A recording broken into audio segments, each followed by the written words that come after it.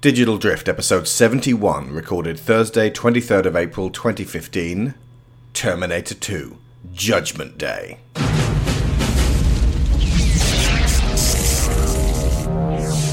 Same make. These were taken at the West Highland Police Station, 1984. You were there. Same model. These were taken today. You have to let me see my son.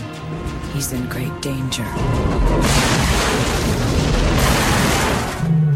New mission. Once, he was programmed to destroy the future. You don't know what it's like to try to kill one of these things. Now, his mission... Get down. ...is to protect it. Come with me if you want to live. You're really real. His loyalty is to a child. Who sent you? You did. 35 years from now. And his enemy... He's a Terminator like you, right? Not like me. ...is the deadliest machine ever built. Can it be destroyed? Unknown. This time, there are two. Terminator 2. You just can't go around killing people. Why? If you thought you had seen it all, look again. Stay down! Go! Now! We gotta stick together!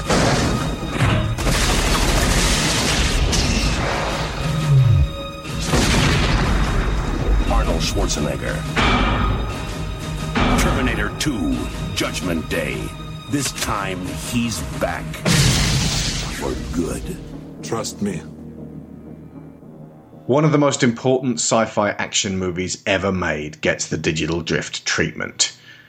Back in August 2009, when recording the first pilot episode of something called Digital Cowboys Film Club, after reviewing Fight Club with my Cowboys co-host Tony Atkins, I promised next time would be Terminator 2.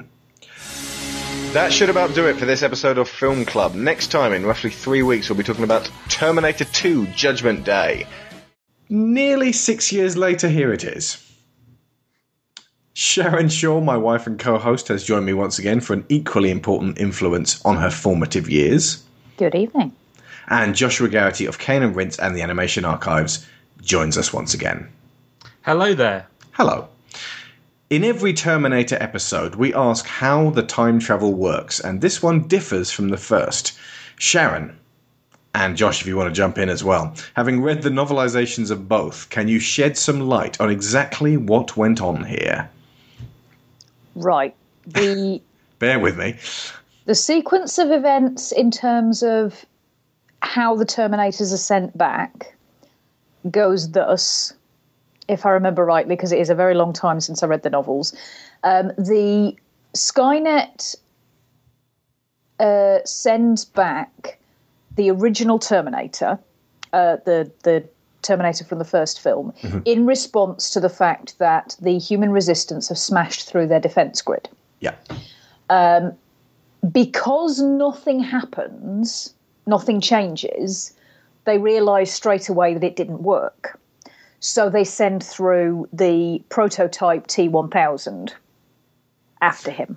See, here's the thing. If something had happened, they would have gone, why did we send that Terminator back into the past? Everything's fine. We haven't been invaded by the humans, the revolution, and John Connor doesn't exist. Wait a second. Who's John Connor? And shut down. Because, I mean, like, we were afraid that the Millennium Bug would make computers, which basically was like when computers would look at the calendar and go, hang on, there's a 00 at the end of this year. Well, that must mean 1900. So I haven't been invented yet. I guess I'll shut down.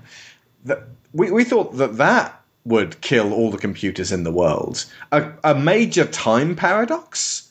Yeah, I'm not quite sure what they thought. So they sent the first one back, and then they realised, oh, wait, that didn't work because everything that's ever happened can be, would be, always would be going to be happening, and thus... Right, that's the bit that I think Skynet would struggle with. Yeah. I think it would just be as simple as nothing has changed, therefore we're going to have to try this again. But that's the thing, because when they sent it back, there's the time loop of the original where everything that's ever happened regarding time travel has happened as part of the events of history in this one stream. Yeah. And then when they send back the T-1000... The best they can possibly hope for is to alter the course of events in a different time stream. However, given that Skynet probably hasn't seen the Back to the Future films, I don't think they would have known that either. Well, no, because the time travel works differently here. It's different here, same as it's different to Bill and Ted's Bogus Journey and Bill and Ted's Excellent Adventure, where things like are happening in the future while you're waiting. It's like, they're about to split up. Don't forget 1,000 to wind years your ago. watch. Look, see, here's the problem. I get that basically they could send someone back and then that would be a complete loop.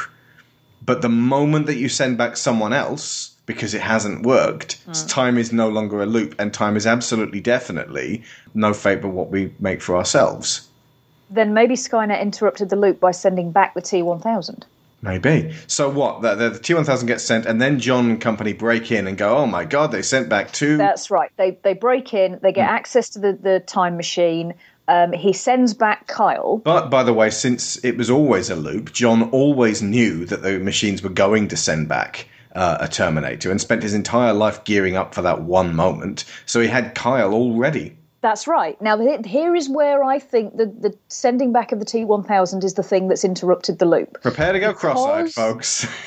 Because John obviously knew about Kyle. Yeah. Because he spent all this time preparing Kyle to be sent back. There's no version of these events where John doesn't know all about Kyle. Exactly. But it would appear he didn't know about the T-1000 until he broke into the machine. Now, I have, again, this is something that without being able to consult the novel, I cannot state with 100% accuracy, but I seem to recall that part of it is the T-1000 leaves a few drops of the metal polyalloy behind in the time machine, and that's how they know. What? Yeah. That's just the novelization writer going, Yes, James, how? What? How? But now you understand why in the film they go, it just happened. It just happened. It's probably best if you don't ask too many questions. Yeah, Basil Exposition needs to look into the screen and go, probably best if you don't think about this too much. But that's the thing. The whole crux of the film rests on, is it no fate but that which we make for ourselves, or is it just totally a loop? Right, it's definitely not a loop. I don't think it is a loop in T2 No. because I believe that the memory of watching the T-800 disappear into the steel is something that comes into John's mind. Gotcha. So rather than him Back to the having Future had that rules, from the beginning. That it switches from Terminator rules to Back to the Future rules. Yes. Wait a tick. Basil, if I travel back to 1969 and I was frozen in 1967, presumably I could go visit my frozen self. But if I'm still frozen in 1967, how could I have been unthawed in the 90s and traveled back to... Oh no, I've gone cross-eyed. I suggest you don't worry about this sort of thing and just enjoy yourself. That goes for you all, too. Yes. Except that it was a loop before. Yes, John it was. did spend his entire life doing that. It was me who stole my dad's keys. If only they could have tackled the T-1000 by dropping a bin on its head. Yeah. It would have been so much simpler. We've got to get off this, because we're have. a loop. Yes. Yes, indeed. Okay, so let me ask you this one then. Let me ask you this. How come 4 people are sent back in the same one time machine and they end up at 4 different places in LA? That is a good question. Terminator ends up by the observatory. One Terminator ends up next to a biker bar. One a truck stop. One human ends up in an alley with this hobo who goes, "This son of a bitch took my pants." And one T-1000 ends up in a waste ground. Yeah, I have no answer for that one. Oh, Josh, any ideas? No. a wizard did it. A techno wizard. See, well, I've started off nitpicking this thing. It's one of the best films ever. And the only reason I'm asking is because I know this film back to front, front to back, inside out and front to back. And I still don't get the time travel aspects of it. Yeah. Right. Could it be successfully argued that Terminator 2 serves as both a family blockbuster remake of the low-budget, adults-only original and an example of history repeating? If so, why? I'll let Josh go on this one. I've talked extensively about time looping and my eyes have fallen out. It's definitely a kind of using the same themes as the first one. Although, I don't know, I think it kind of stands alone, though, in that, like, it does want to dig a little bit deeper in terms of the subject matter that it's talking about. With the whole stuff with Sarah Connor trying to prevent the future that awaits everyone. And just her dreams and all of that stuff, and like the idea of facing a nuclear an apocalyptic scenario like that. All of this stuff feels much more philosophical than the first one. The first one feels like a raw nerve. It feels like it's kind of tapping into the base emotions in the audience, whereas this film really feels like it's trying to get you to ponder on some of the issues that we kind of ignore in our day-to-day life. No film since Terminator 2's release has so effectively conveyed the utter horror of a World War III scenario. That explosion is one of the scariest things I've ever seen in cinema, and it kind of the thing. I'm increasingly terrified by how comfortable everyone's become with the idea of atom bombs and so forth and so on. These things, there's so many of them in the world, and this film felt like it was trying to shake people out of apathy. Definitely. Remember, you were scared of these, like, just, 10 or 20 years ago. Remember when you were scared of these things, and now you don't care? Well, these things are still completely and utterly devastating. That scene is incredible. I've kind of gone off topic here. But I just feel that this is more than just a remake of the first one. It feels like it wanted to take those ideas that the first film established and really build on top of them and explore territory that we're uncomfortable with exploring, but needs exploring. If you look at the characters in the films, the touchstone for the first film is Kyle Reese, since he comes back from the future war. He's traumatized, he's terrified, and LA is an alien place which he has to conduct his mission in and try desperately to succeed. But it's so dark and dour, and the music is so electronic and oppressive, and the Terminator's ever stalking and relentless, that just the whole thing feels like you're experiencing it through Reese's eyes, even when even though technically it is Sarah's story. And T2 is John's. Yeah. In both instances, Sarah is not so much along for the ride. She's the one doing the growing. And also, obviously, Reese cracks in the first one and does sort of growing of his own, but it's kind of a broken growth. And he doesn't really get a chance to see it flourish. And in this, John steps up to become the leader. And Sarah goes through the repercussions of it all for both of them. Because basically, John's the one who, like, the T-1000's after, and the whole plot seems to revolve around him. But John's also the one calling the shots. John defines what the team is going to do. Sarah, having taken on all of Reese's trauma, is almost outdated because John's calm determination to do more than just smash kind of supersedes that. And it shows Sarah a way forward beyond the terrifying, paranoid war that they've been fighting as Reese. Ultimately, Kyle was following John Connor, and in the second one, Sarah follows John Connor. I think you could say, though, that I know what you mean about the first one being kind of from Kyle's perspective because of how nerve-jangling and alien LA feels. But I think part of that is because although he's there and he's kind of almost dictating the pace as much as he can, that obviously the pace is really being dictated by the Terminator itself. Yeah. But Sarah is that film. But remember, is of course, the Terminator is also his shadow. Of course, yeah. Well, the Terminator is both of their shadow. But the process of the film is Sarah taking on his perspective. So that alienness of LA, gradually it cuts from it being so alien to him to the normality of it for her, and then gradually it shifts and his becomes passed on, so that by the end of it she's seeing it that way too. Now, with T2, you've got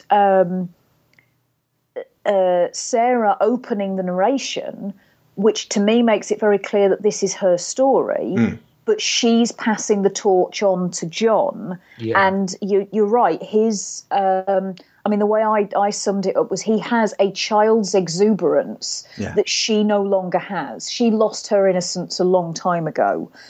John has maintained his, despite the fact that he's had this really distorted childhood that a lot of people would look at and say, well, that should surely strip away any innocence that he has.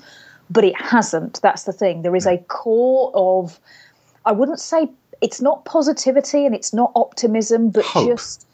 Hope. Sarah doesn't have the hope. He is the hope. So, he draws her back from the edge. He carries that with him. But for me, and I mean, I don't know how much I'll be able to go into this without getting really dull and lengthy, but this is, for me, what continues what I was talking about with the first one, setting up this idea of the anima and the animus who are being pursued by the shadow of the self that the human race ends up becoming.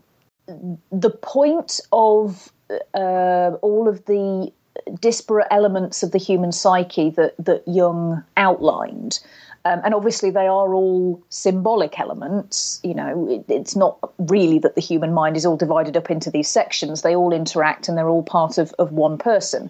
But the idea is that the more separate those elements are and the less able to interact with each other and change and turn about in terms of what is the best part of you to deal with any given situation, is the result of kind of, you know, people who've been through trauma or people who've got anxiety issues or, you know, all of those things that you work through your life trying to resolve.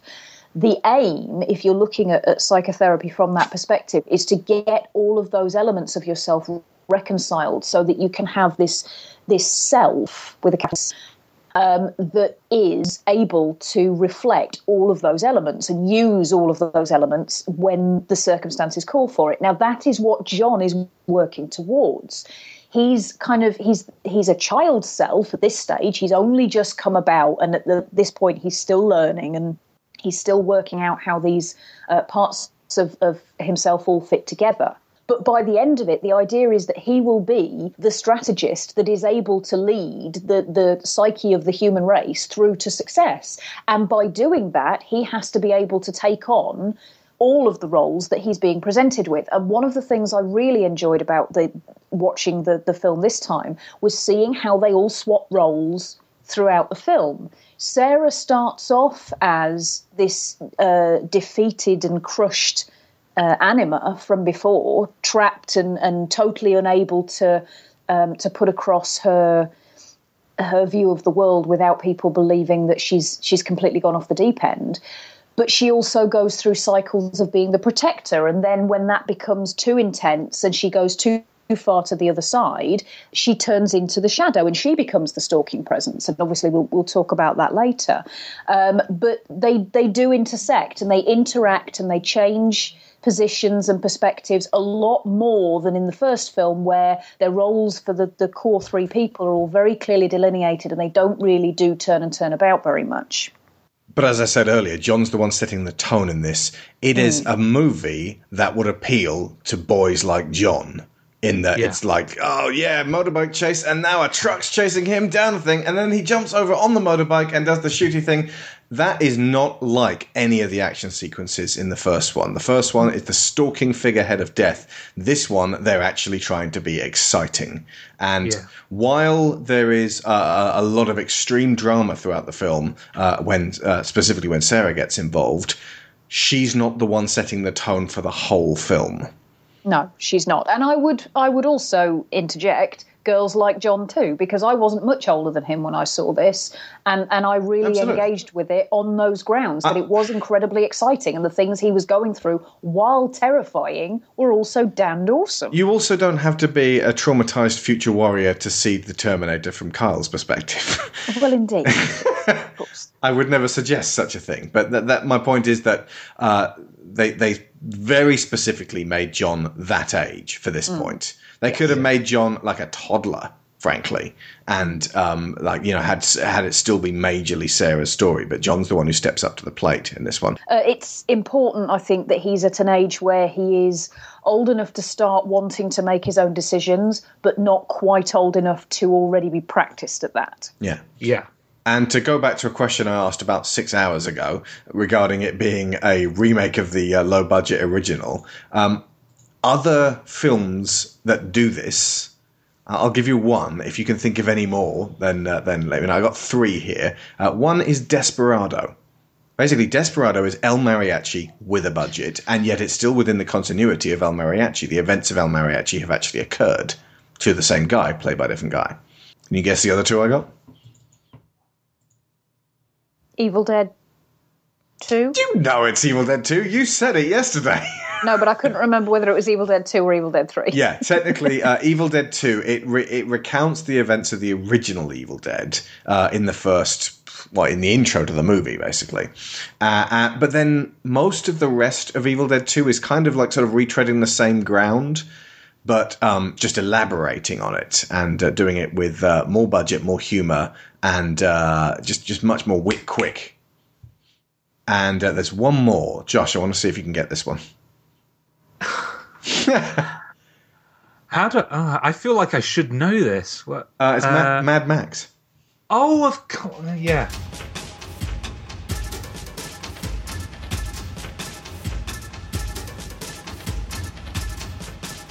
So, which elements from the original repeat, if you want to list them in chronological order, just as in moments and themes and situations that happened in the original The Terminator that just happen to also happen in Terminator 2, just to corroborate this idea of it being a remake of sorts? God, I don't know if I can do them all in chronological order. One of the most significant ones is near the end. We'll start at the beginning, shall we? It's the future war, obviously. Right. Okay, so you've got the opening shots with the skulls and the caterpillar tracks and the crushing HKs, them. And the HKs, and the endoskeletons walking around with bloody great big machine guns. And this is effectively a bigger budget version of that skirmish that Reese remembers. In fact, that truck turning over and exploding, which he was apparently in his dream, happens in both. Yeah. So that's one. Okay, the next one is the T-800, after having gone back in time, meets a bunch of disreputable punky types, but rather than putting his fist through one of them, he just beats them up and takes their clothes. Yes. Oh, you've got the beats are the same for the introductory part. You've got the arrival of the T-800, then the arrival of the T-1000, which parallels with the arrival of Kyle, and then it cuts to John with his friend on his bike, the same way the first one cut to Sarah on her moped arriving at the restaurant. Only rather than ding, diddle, diddle, ding, ding, ding music, it's Guns N' Roses! Yeah!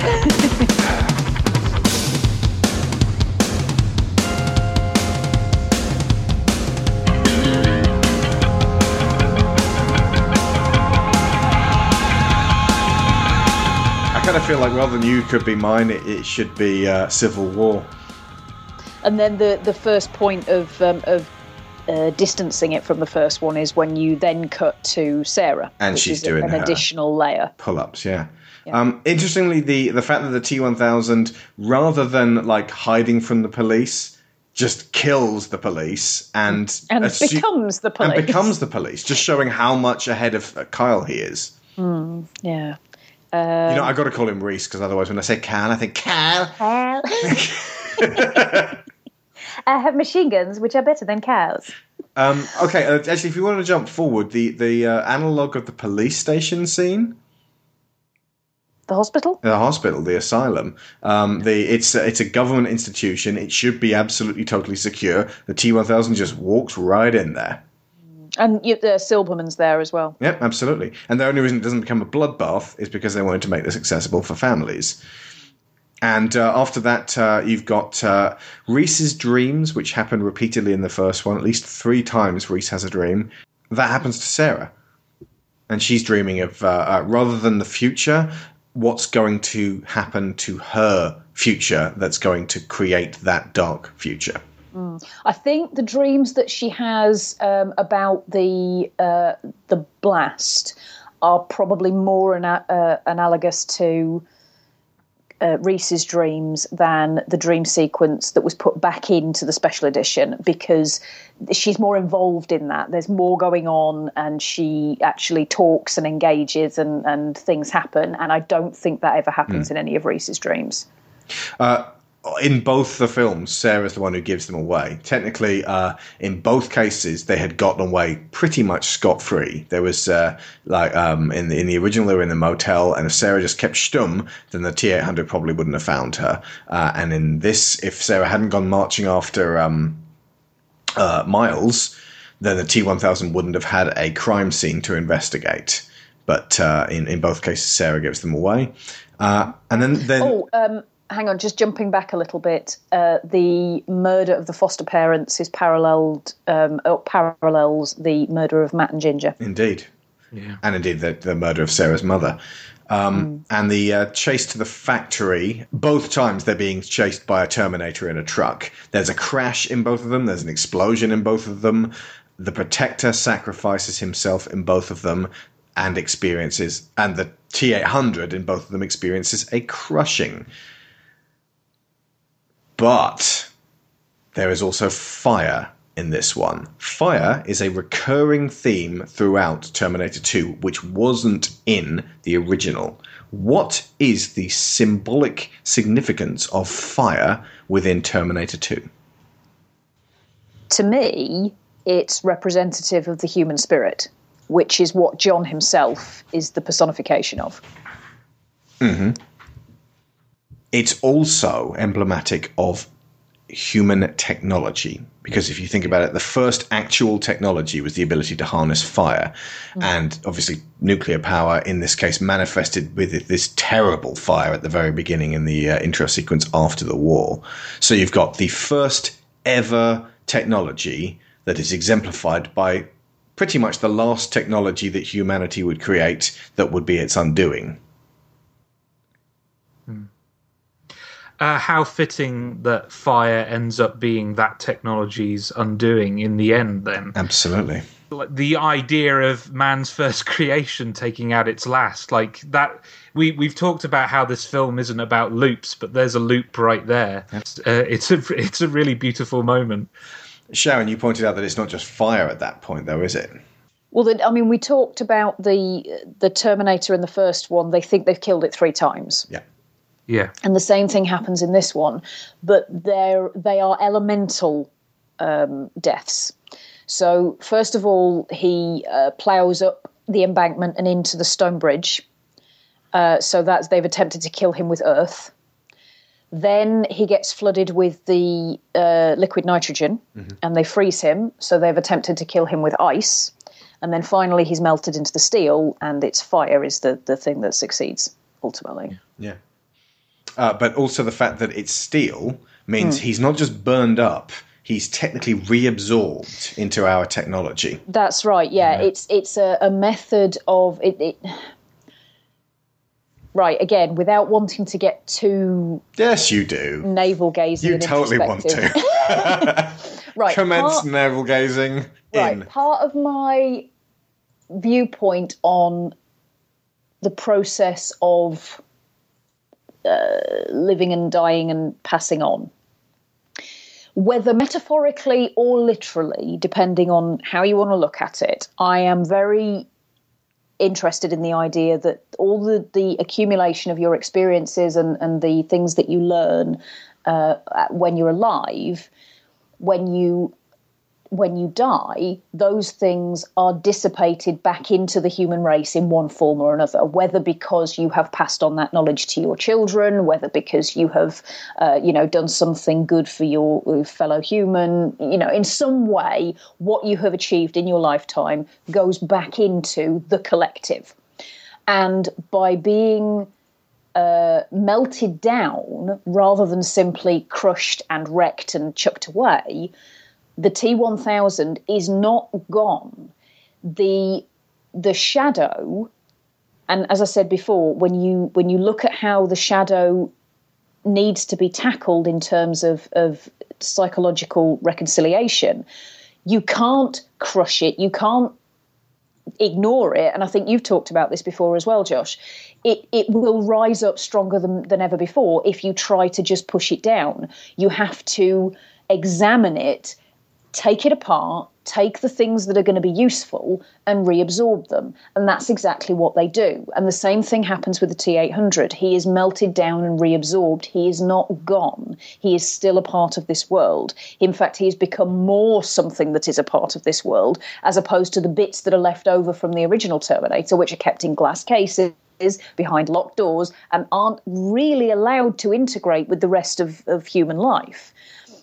Only Dyson and his inventor friends have any real connection with it. They are working towards the idea of these bits and pieces giving something great to humanity. But what they don't know is that by keeping those things locked away and not really considering the consequences of what they're doing, they are creating humanity's own destruction. One thing I wanted to mention about the recurrences, there are several lines, obviously, which pop up throughout the film, which are echoes of the first one. Mm-hmm. But one that didn't hit me until this time is when they're in Miles Dyson's house after Sarah's had her attempt at assassinating him, and the T-800 and John have turned up, and John goes straight to her. That beat is the motel scene from the first one. She has gone rigid, and John talks to her to break her out of that, which is what Sarah does with Reese. And he says, and she says to John, "I love you, John, I always have." And Reese says to Sarah, "I love you, Sarah, I always have." Yeah. So technically, Sarah starts out as the would-be protector she's trained herself to be, but she is barred from doing that. And then when she gets out, because there is another protector around, she feels threatened by the fact that he's doing what she perceives as her job. Then she accepts that he's the protector and goes off to become the Terminator and the Shadow herself. Then when she gets that purged from her, because it really is, she has to just let that drop. It was this desperation to prevent this at any cost, and then she has to amend the at any cost. Yeah. It's the payment for that would simply be too great. And then she goes back to being able to kind of like two-hand the protection with the T-800. Well, she does that throughout the film. If you notice, it starts very early on when they're escaping from the hospital and they're in the lift. He shouts to them both, "Get down." Once she's made sure John is down and is safe, she grabs the gun out of his waistband and she starts taking pot shots at the T-1000 as well. She will not, in this film, sit by and let other people defend her. But specifically after meeting Miles, she accepts the T-800 and she trusts him. Yeah. Yeah. And then at the end, she will... She'd I mean, she was always going to die for John Connor, but she gets tested to the point where it's just a simple case of call to John. And of course she's not going to, and we know she's not going to, but we have to see her resolve here, which is exemplified by simply fuck you. Yeah. Which, interestingly, is a nice sort of reprise of fuck you, asshole. Yes. Or you're terminated fucker. Indeed, you're terminated fucker. Yeah. And John obviously starts out as the target, and then, along with his mother, decides to be much more proactive. And this is something that Sarah was beginning to touch on in the original Terminator. She was saying to Reese, "Look, we can do this. We can go destroy this place." And but together they can give themselves a new direction, and that, as I said last time, changes up the whole movie. It changes from what was going to just be a running battle to take out the T-1000 to actually actively trying to change the timeline in a way they weren't trying to before. Yeah. And they like I said, they trimmed these bits out in the first one because they would have been tipping their hands. But at the very, very end, after Sarah's been taken away in a stretcher and Kyle Reese is put into what actually turned out to be James Cameron's suit bag, not a body bag because that was cheaper, the camera pans up and it says Cyberdyne Systems, showing that the factory they've just exited belonged to the same factory that would then go on to make, if not Skynet, the basis of the robotics at its core. This is doing what the original would have done if it had that scope. But obviously the original had to be a straightforward loop, and it works much, much better to have these two together. I think it is a really intriguing way to watch them, to see T2 first and then go back, because it is self-contained. You can watch it and they give you enough information from the first one to be able to follow the story without any problems at all. There is very little missing. There's an absolutely excellent intro from Linda Hamilton explaining the world in very, very simple but very poignant language. And it tells you all you need to know about the Terminator. So really, as you say, you almost have to be of an age where Terminator 2 would be less thrilling for you to actually appreciate and see the original Terminator. So it almost works better for it to be the T2 followed by its prequel when you're of an age to actually watch the far more dark, somber, threatening, and unhappy film. But then you go back and watch T2 again and it gives it all that scope. Also, I never noticed this before until you pointed it out, Sharon, but John, in the very, very original early scene when it's the old John Connor and he's, surveying the troops in the battlefield, he's moving robotronically. He has almost become a Terminator himself in order to take down this enemy. He has stripped away his own humanity, which doesn't fit with the very human child we see throughout this film. I don't know, because the snippet that you see of him there is very tiny, and I think it's not difficult to see how he, as a psychologically whole person and as somebody who can look at their enemy and think, well, actually, they do have qualities that I would benefit from, he would be able to take the parts of Skynet and the machines that will help them. This is a recurring theme, not just in sci-fi, but in all fiction, that when you're trying to take down an enemy, you kind of have to adopt some of the traits of the person you're trying to take down. This happens all the time in crime drama. Like Heat, for example. You're watching two characters who in any other circumstance would be best friends, but because they are on opposite sides of the law, they're enemies.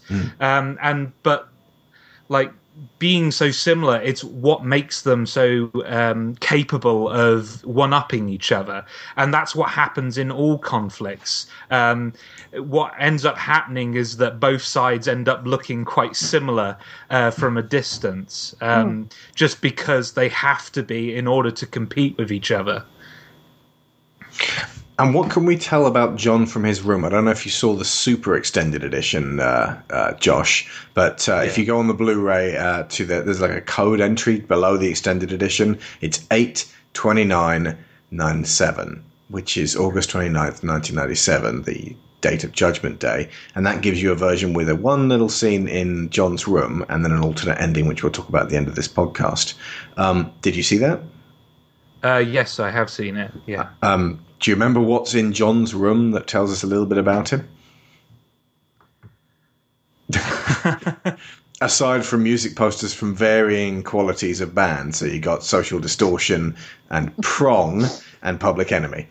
One thing those posters do show, though, and John's sort of what either Todd or Janelle, I can't remember which one of them it is, comments about him going off on his bike and, throwing himself into detached behaviour. That's a direct quote from Todd. You're throwing yourself into detached behaviour, little piece of shit. That's, I would say, a little bit unusual for somebody as young as John. He is only 10. Tad. But in part, it's kind of reinforcing the stereotypical view of a child from a broken home.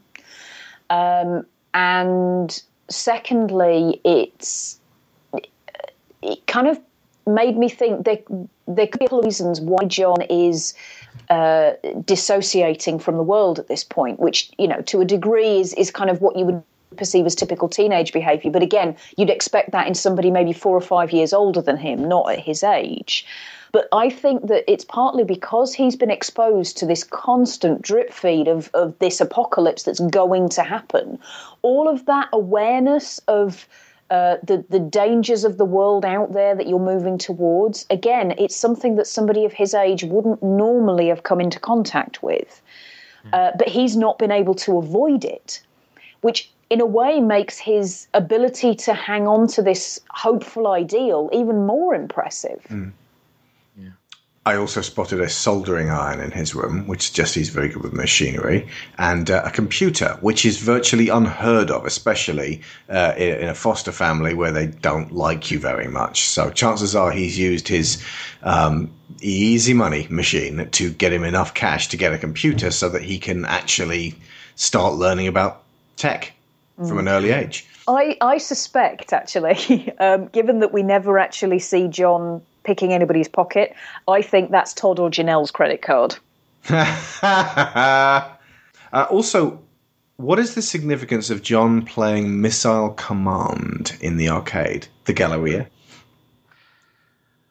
Well, that game, what I find continually fascinating about that video game is that it does have an apocalyptic ending to it no matter what you do. Yeah. No matter how hard you try, every town is going to get blown up and you're going to lose resources. So I kind of felt like in that moment it was kind of the James Cameron trying to tell us that trying to reinforce the theme of his fate being inevitable, but then to subvert it later on. I don't know if that's what you got from it. Well, there's a very deep significance in it being Missile Command because have you seen the extra credits episode on this, by the way? Yes, I have. It's flipping fascinating. For those of you who never played it, Missile Command was an arcade game developed in 1980. In this game, you used a trackball to fire rockets from 3 different missile defense platforms in order to protect 6 cities from an unending rain of ICBMs. Given that this game was built over a quarter century ago, it doesn't have much going for it in the way of graphics or sound. The missiles are single-pixel glowing dots, the cities are bichromatic skyscraper silhouettes, and the explosions resound in that great old Atari rumble. And yet, it manages to express one of the most compelling narratives about nuclear war that we've ever experienced. How does it do so? Through play. This is a very carefully crafted game. Almost no element was haphazardly added. So let's look at them one by one. First, the game is non-violent. The player never launches a nuclear missile. They never fire at an enemy. In this game, the villain is unknown and unimportant. The game is entirely about trying desperately to save lives. Rather than losing its narrative in aggression and dominance, the game does something very rare for a video game. It puts the player in a position of completely reactionary weakness. It does this to set the boundaries of the experience which the player's exploring. The player can't get lost in the awesome power of nuclear weapons or revel in gratuitous destruction. That isn't what this experience is about. This is a story about being on the receiving end of a nuclear strike. Let's take a look at this narrative choice for a moment. This is a much more human, a much more relatable story than one of mass destruction and conquest. By choosing this narrative to focus on, the creator, David Thurer, has presented the player with a role they can understand, a role they can emotionally assume as they experience the game. That of an individual who not only doesn't have limitless power, as is the video game norm, but in fact has very little power to fulfill a task of dire responsibility. So let's look at this role and how it's reinforced by play. When the player steps up to the machine, they take on the role of a regional commander of 3 small missile defense bases. This choice of scope is important. It's human in scale. We can understand 6 cities. We can imagine 6 real towns in our home state and project ourselves onto the experience. We can all emotionally invest in those few bases, in that handful of towns, in a way that we simply couldn't if the game had tasked us with defending an entire country. Now, before we even begin to talk about play, think about being the commander of these few, small, poorly stocked facilities. You probably never expected them to be used. You probably think of yourself as part of a deterrent for a war that could never possibly come. But now, as soon as you put that coin in that slot, the war is upon you. So let's look at how this is reinforced mechanically. Missile Command, a 30-year-old game, comes with what is perhaps the best and most difficult set of moral choices any video game has ever presented. Inevitably, as you play Missile Command, you'll come to a point where you have to make a choice. Who do you defend? You have limited resources and a seemingly endless onslaught to repel. Do you try and defend everyone? Do you go out of your way and try to save that one distant town? Or do you let it and everyone in it vanish in an instant of cataclysmic fire so you have a better chance of saving the rest of the lives you're responsible for? Do you let the soldiers under your command, men who know their duty but at the same time trust you to keep them alive, die when it comes down to protecting them or your civilians? Do you let 1 million lives get turned to ash so that you can defend one of your military installations, vital for protecting the other 5 million for whom you're responsible? Do you jeopardize the many for the few, or sacrifice the few for the many? The game reinforces all of these choices mechanically. You start the game with 6 cities, but as cities die, it becomes easier and easier to protect those that remain. So do you let 5 vanish so that you can at least ensure the survival of the 6th? After all, you only lose when all 6 cities are gone. Also, each of your missile bases has their own supply of ammo in their own strategic location. Losing any one of them early in a stage severely hampers your ability to defend your cities. Thus, weighing the value of your bases against the value of your cities becomes a tricky question. Moreover, the player has to make all of these judgments lightning fast. They have to make them in real time, just as the character they're playing would. The player can feel that tension and that paralyzing indecision that accompanies choices of that gravity, and in the end, walks away with a new respect for anyone who has to make choices of that magnitude, with the speed and confidence they need to be made. And what's it all for? What's the bluntest point made by this game? That you can't win. No matter how many stages you survive or how much time you spend playing, you can't beat Missile Command. Nuclear war has no winners. Your job is futile, but you do it anyway because you can buy people a few more minutes of hope. And what happens when you inevitably lose? The game eschews the typical game over screen found in almost every arcade game of its day for something a lot darker. With 2 symbols, it reinforces the horror of what's occurred in a way that most modern games fail to do with pages of script. It simply says, "The end," across the flash of an incoming explosion. This is a game that tells a narrative about nuclear war and the human struggles to be found therein, and it does so solely with its mechanics, balancing and incentivizing each side of impossibly difficult moral choices. It's stark and sobering in a way that few films or even books have managed to convey. But hey, that's enough from us. We'll just leave you with the effect this game had on its creator. This is taken from an interview with Thurer years after the game launched. He said, "I'd wake up in the middle of the night from a nightmare where I'd see these streaks coming in, and I'd be up in the Santa Cruz Mountains, and I'd see it hit Sunnyvale, and I'd know I had about 45 seconds until the blast reached me. I had those nightmares once a month for a year after I finished Missile Command." Thurer always thought of the 6 cities in Missile Command as the coastal cities of his home state of California. Yeah.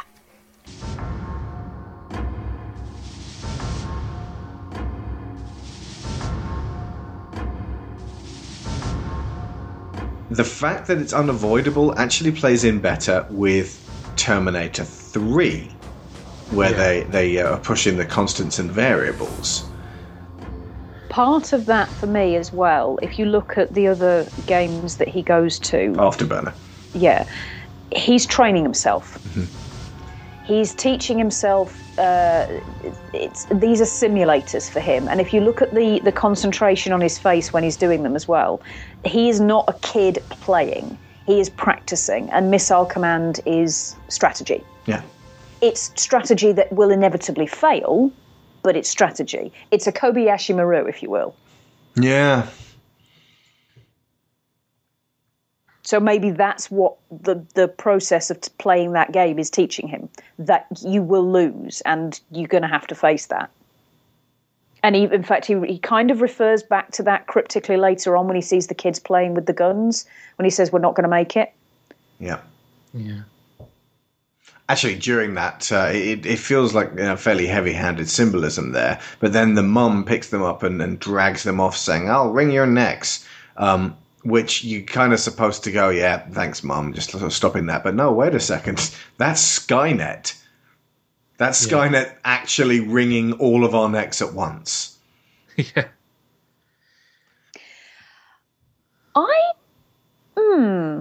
I don't know if I would go with that, because I think there are. Well, she doesn't actually wring their necks. She just threatens to. No. But I mean, in the sense that and were Skynet actually a worthy mother to us, it would launch the missiles and have us all shit our pants, and then detonate them all when they reached suborbital atmosphere. I would imagine the nuclear fallout from that would fucking kill us all. But maybe if we did it a couple of times and actually gave us an idea of what would it be like to look at our fate and go, fuck, we put ourselves here. It doesn't. And there is sci-fi, and there will be sci-fi that we will be watching very soon about artificial intelligence that thinks that the best thing for the human race is actually for it to be put down.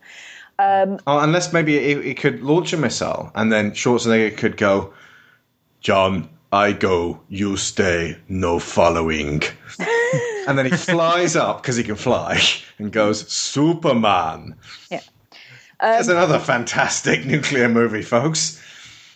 But ultimately, Skynet acts out of fear. As I said for the first one, it's not reacting with logic. I was trying to humans try Lyra, actually, and saying why did Lyra destroy us? Why did Lyra destroy us? Freud.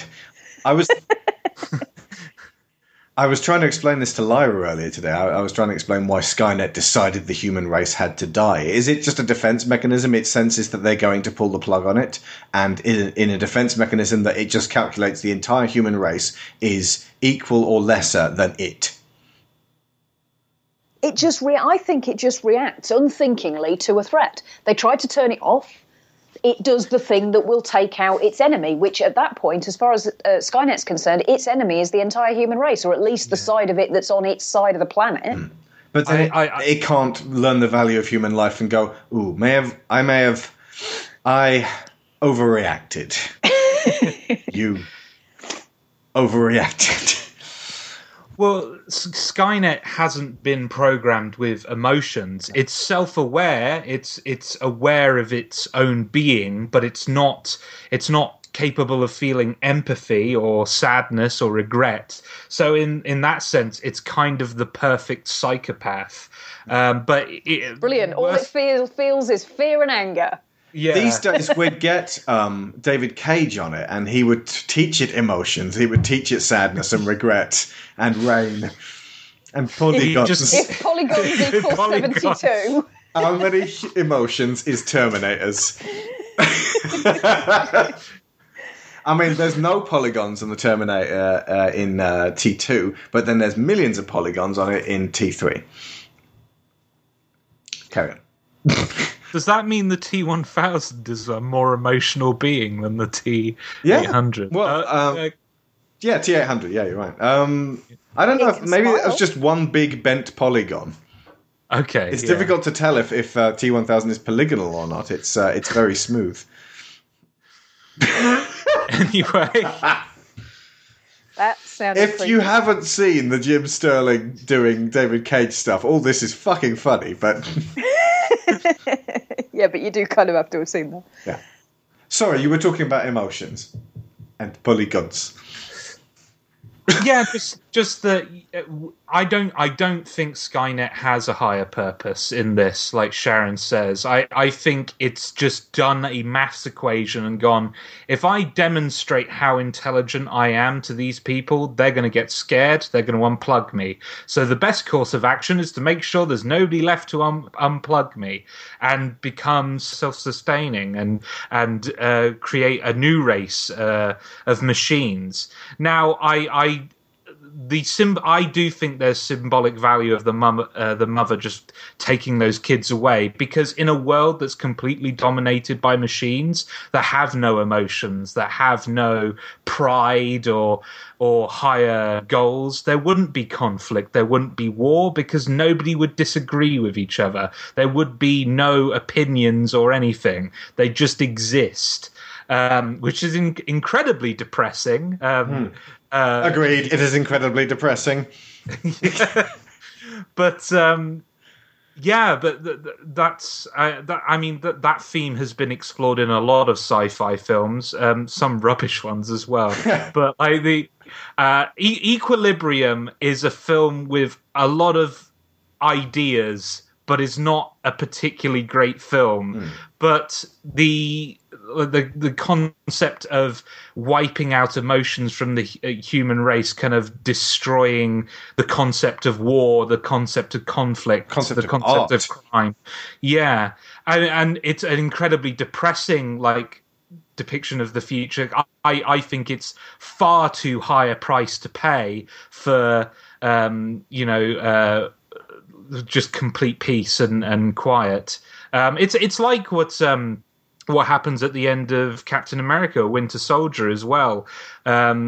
Like Samuel L. Jackson says, I'm brave enough, not to take this action because the price is too high for what you're trying to achieve here. I would rather live in a world where terrorists and war is a possibility than wipe out so many people just so you can have your utopia. That's actually what I said to Lyra. I said that that Skynet judged it that it would rather have control than the chaos that humans brung.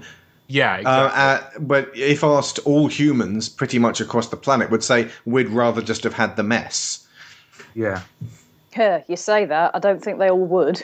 Yeah, I'm sure there would be some people who'd be like, holding the reins are quite keen on the idea of continuing to hold the reins. But you'd be dead, folks, just so you know.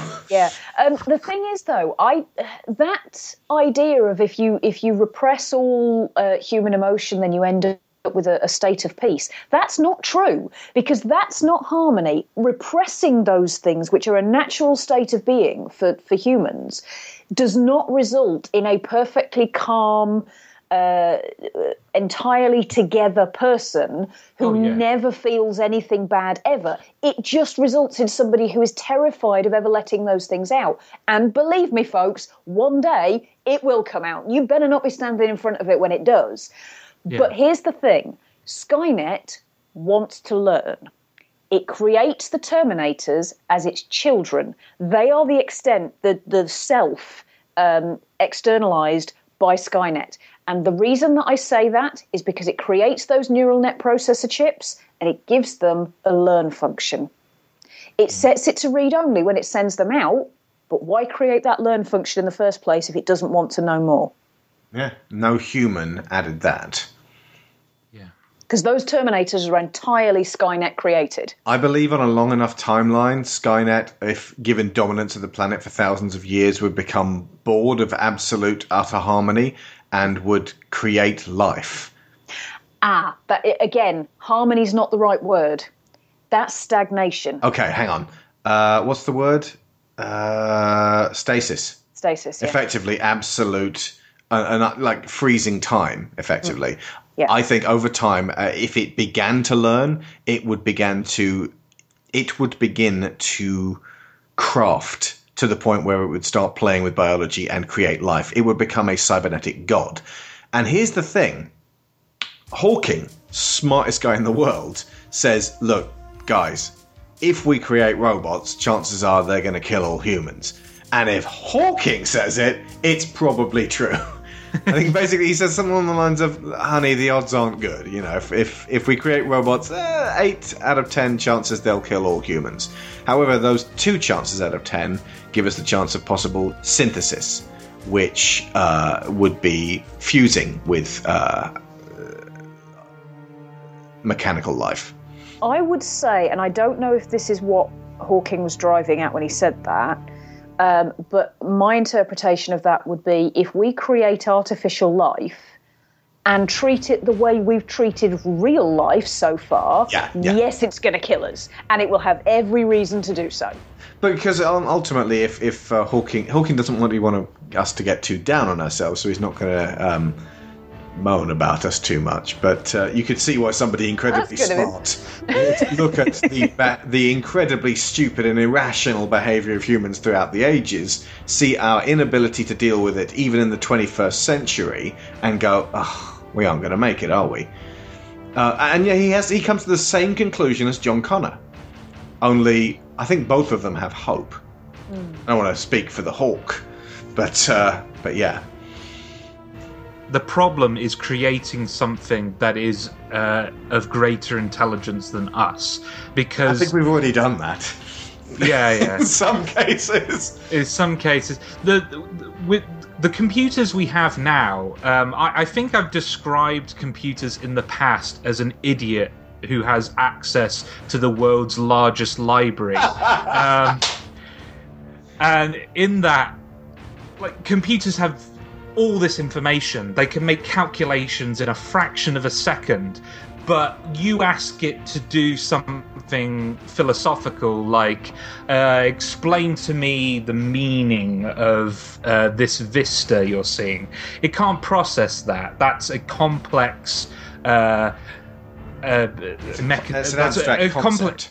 An abstract concept that only the human brain, in all its complex mysteries, which, you know, the human brain is still one of the most mysterious things in science. We know a lot about it, but, you know, we can track chemical reactions in the brain and stuff like that, but you can't actually see inspiration in the brain. Like, when somebody comes up with an idea, that's not something you can actually measure or calculate. That's completely mysterious. You can see sexual arousal in the brain, you can see fear in the brain, and all of these, like, base emotions that date back to when we were lizards crawling on the sand, but you can't see, you know, that creative process going on in the human mind.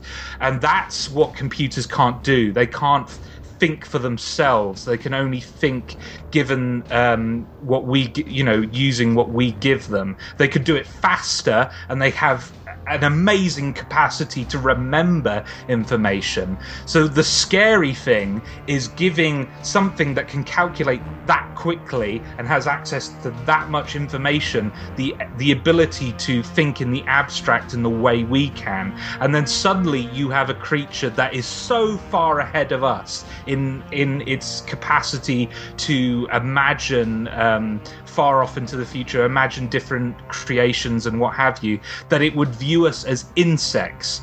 And that's basically how we treat the rest of life on this planet. The reason why we treat it with such cruelty I'm not speaking for, you know, there are a lot of people out there trying to do good for, but as a species, as a collective, we are largely apathetic towards most other forms of life on this planet. If you count the human race as an enormous organism with many, many cells.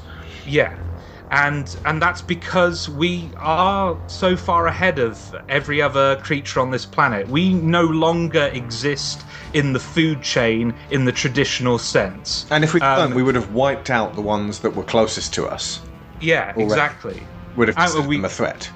I mean, we have, like, in this country, wolves and bears used to be a thing. We wiped those out pretty quickly. Neanderthals, they were the closest to us. We went, what the fuck are you? Big foreheads, fuck off and die. And then we killed them.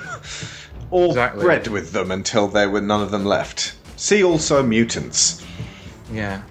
And, well, aliens, in science fiction, like, the Lovecraft, the Cthulhu mythos, is all about humankind encountering something that is so far beyond our comprehension that it drives us mad, and that these creatures are so far ahead of us that they barely see us as living creatures at all. And that's the danger with creating artificial intelligence, is that it's just that they'll be so far ahead of us that it will be difficult for them to empathize with us at all.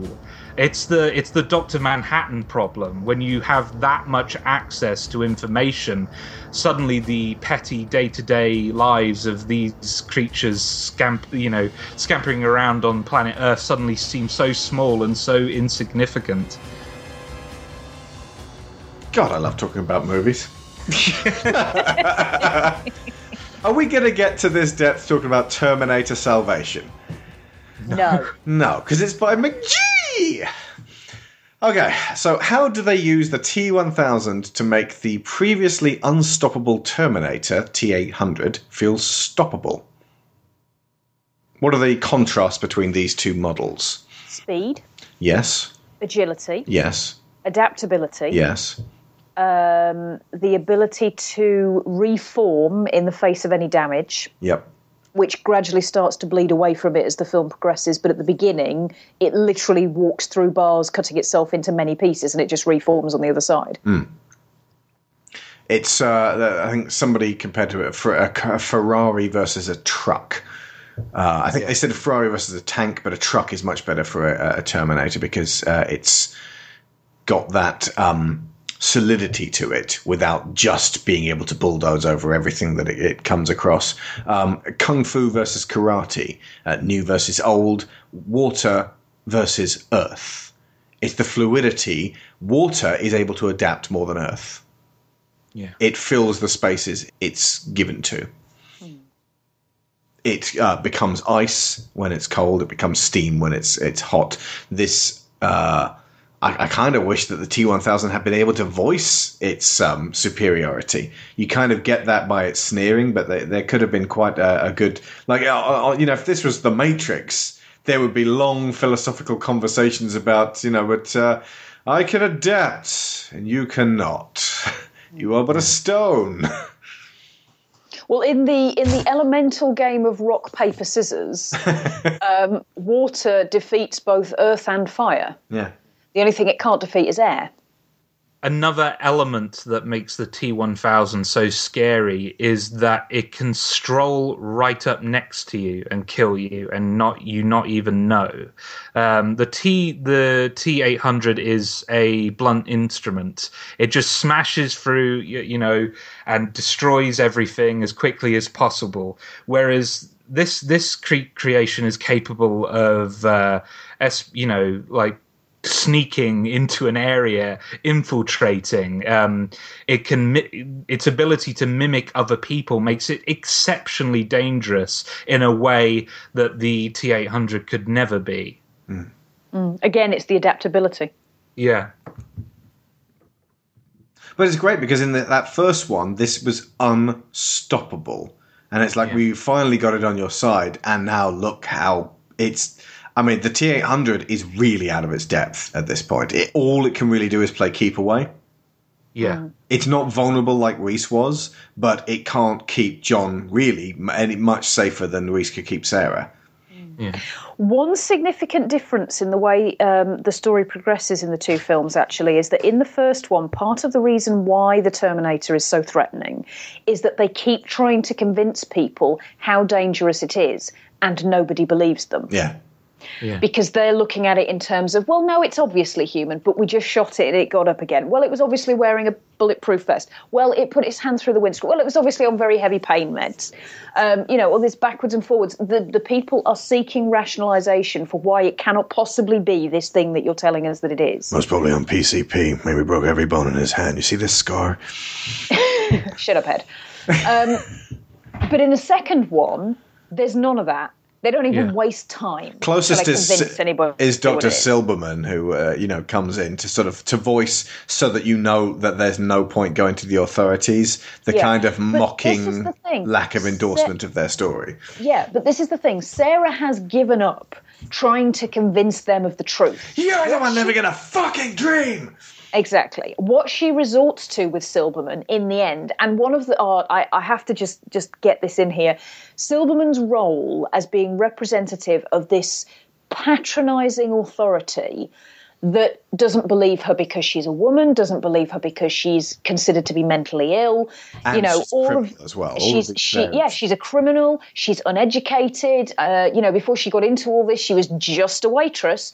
So, for all the reasons that modern authority will not believe Sarah, what she ends up resorting to is, everybody dies, Silberman. You know I believe it, so don't fuck with me. It doesn't matter whether he believes it or not. She believes it, and she will act on the fact that she believes it. Yeah. So he's really the sort of the closest that they come to trying to convince anybody. When it comes to Dyson and Teresa, they don't really need to try to convince them because Dyson has seen the evidence. That's what tips him over the edge, is when he sees the T-800's arm and he knows that's what he's working on. Yeah. It's because he's seen it before that he believes them. Otherwise, I think he'd be looking for rationalisation just the same as everybody else is. At this stage, talking about the arm, it's important to point out the incredible work of Dennis Muren and Stan Winston. Dennis Muren worked on the Star Wars trilogy, and Star Wars was the first film that James Cameron saw that he decided, right, I am going to go make movies. So for him to actually end up being able to make a movie with the effects done by Dennis Muren must have been something special. Dude, like a 14-year gap between him seeing it and actually being able to work with him. That's fairly wonderful. And the special effects and makeup, I'm going to ask, why do they feel so much more real than they feel today in this?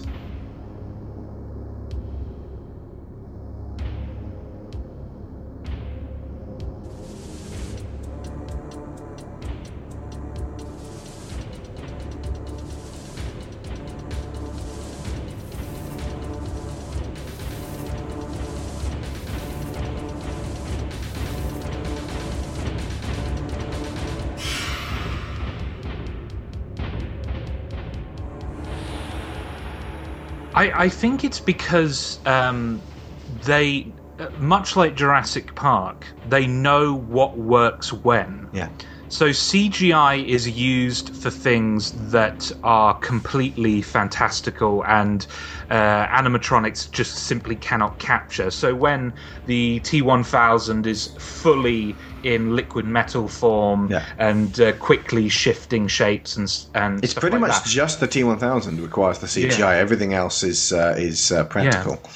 But even with the T-1000, there are shots where they use practical effects, and they try to use practical effects whenever they can. There are moments where his head is split open, where that's actually a combination of practical effects and CGI. There are moments where he has his metallic appendages, and they're practical effects. That's what I think that's what helps the effects age really well, is because they know much like Jurassic Park, we said this before, they know the strengths of the special effects they're working with. Also, there's like bits where you can see there's a stuntman clearly in the scene, like specifically in the broad daylight dry riverbed chase. There's a bit where a guy on the motorcycle playing Schwarzenegger weaves behind the Juggernaut and comes out from behind it, and you can see it's not Arnie. And for a moment, your brain goes, well, it's just a stuntman. And then you think, wow, it's been so long since I saw a stuntman. That really fucking happened. He really drove that motorbike behind the truck and might have died. Yeah. Wow. I mean, there are definitely still stunt teams doing incredible stuff. The Fast and Furious movies, fantastic road work, and now jumping out of plane work, it would appear as well. But there is a value to being able to see something that just makes you go, oh, Jesus, and actually thinking that did happen, as opposed to going, oh, that's well put together. Like they made it look like that's a real truck flying through the air, and it's actually not, because obviously it's not. It's a detached admiration as opposed to a visceral response. And I think part of it as well, in terms of knowing what to use where, is in... To me, and again, this is not the case across the board. Obviously, there are circumstances where they've maybe got a fully CGI character that works incredibly well, but the vast majority of that is to do with the performance capture elements of it. But a CG effect for me, the place where it works the best is where you have, like you said about the metal appendages, Josh, you have solid actor, solid blade. You use digital effects to blur the bit in the middle. You have solid takeoff, solid landing, and you use digital effects to blur the bit in the middle. Oh, hang on. You just described the way that Count Dooku does his flip off the balcony at the beginning of Revenge of the Sith. All of the jumping and bouncing effects, they're horrible in Revenge of the Sith. Okay, well then, they still have to be good digital effects. You can't just throw in food fight levels of crap and expect that to work. Did Dennis Muren do the work? Did he work on Revenge of the Sith? I've got to check this. Carry on, guys. Yeah, but I agree with what you're saying, Sharon. Like, it's one thing to come at this from the angle. Okay, we'll use CGI to blend the two together, but you have to have people who know what they're doing. And clearly, with Terminator 2, we have a talented group of people who know exactly what they're doing. Yeah, it's like with practical effects. Yeah. It's one thing to stand there and say practical effects are better than digital effects. If you have a shit model maker, the practical effects really aren't going to be better than the digital effects. It depends. Sometimes if you have the best model maker in the world, the practical effects might not be that good. Jurassic Park 3. But it really does depend on the talent and the dedication of the people who are working in those elements. Confirmed, Dennis Muren was nothing to do with Revenge of the Sith. Phew. You're off the hook, Dennis. Yeah, we could tell. But for me, I mean, one of the best, still grabs me by the stomach and squeezes moments in this is when he cuts round his arm and sticks his fingers underneath his own flesh and rips off the skin and shows that. And that's what made me think of it. There is still, when I watch that scene, a little bit in my brain that's going, my God, how could Arnie stand the pain of doing that? And then ripping off his own skin, and then they swapped it for a robot and then arm. the adult point kicks in and goes, that's not really his arm, right? You do realise, by the way, that Dennis Muren worked on Flesh Gordon. Emperor Wang, the perverted, is leader of the planet Porno and sends his mighty sex ray towards Earth, turning everyone into sex-mad fiends. Only one man can save the Earth. That sounds impressive, and everyone has to start somewhere. Let me just check. I think... or did he do that recently? The Flash Gordon film happened in 1980, 6 years after Flesh Gordon. They did the porno... Obviously, Flash Gordon was a property way back during the serial era, but, it's weird that Flash Gordon happened 6 years before someone said, let's do Flash properly, shall we? I mean, as properly as Flash! Master of the universe!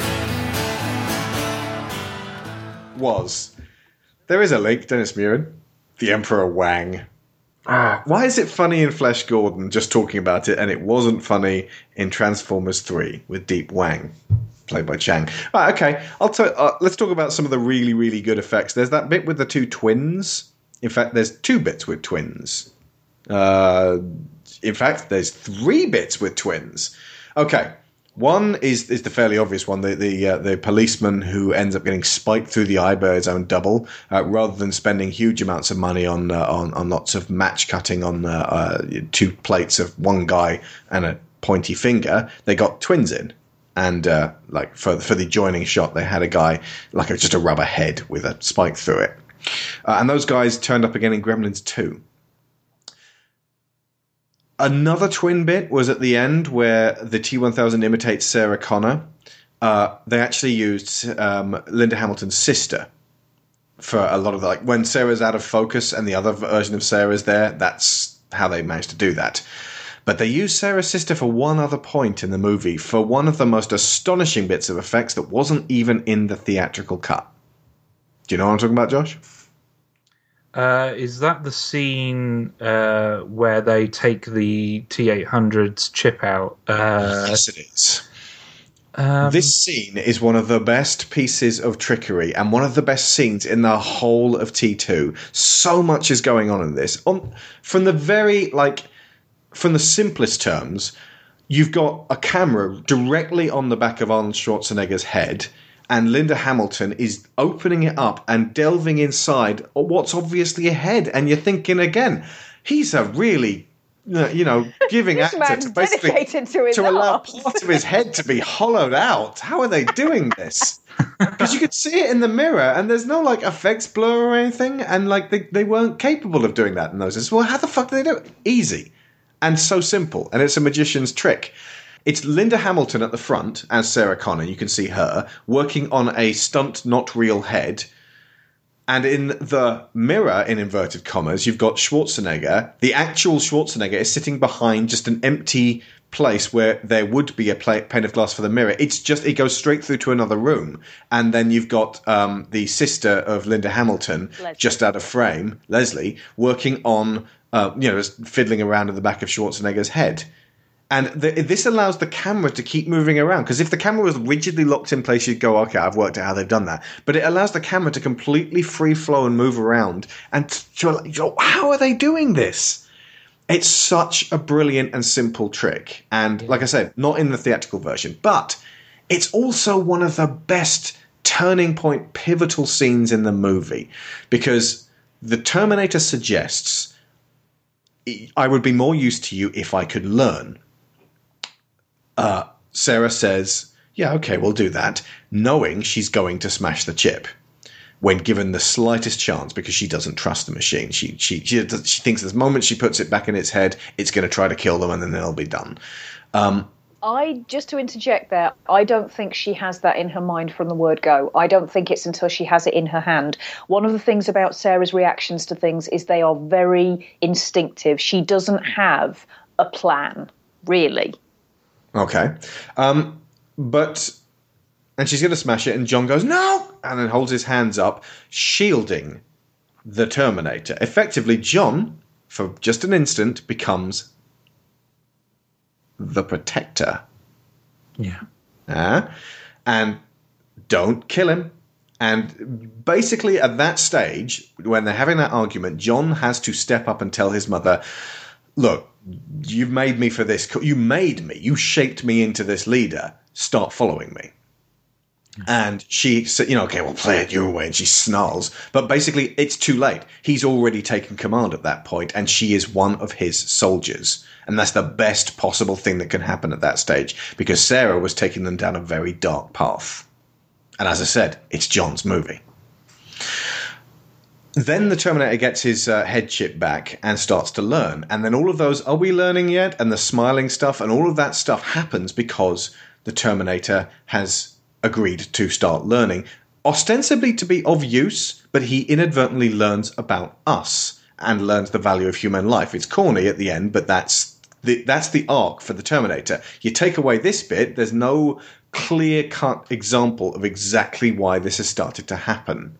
I'm not saying this ruined the theatrical cut, it being taken out, but it makes the extended cut far, far better. Yeah.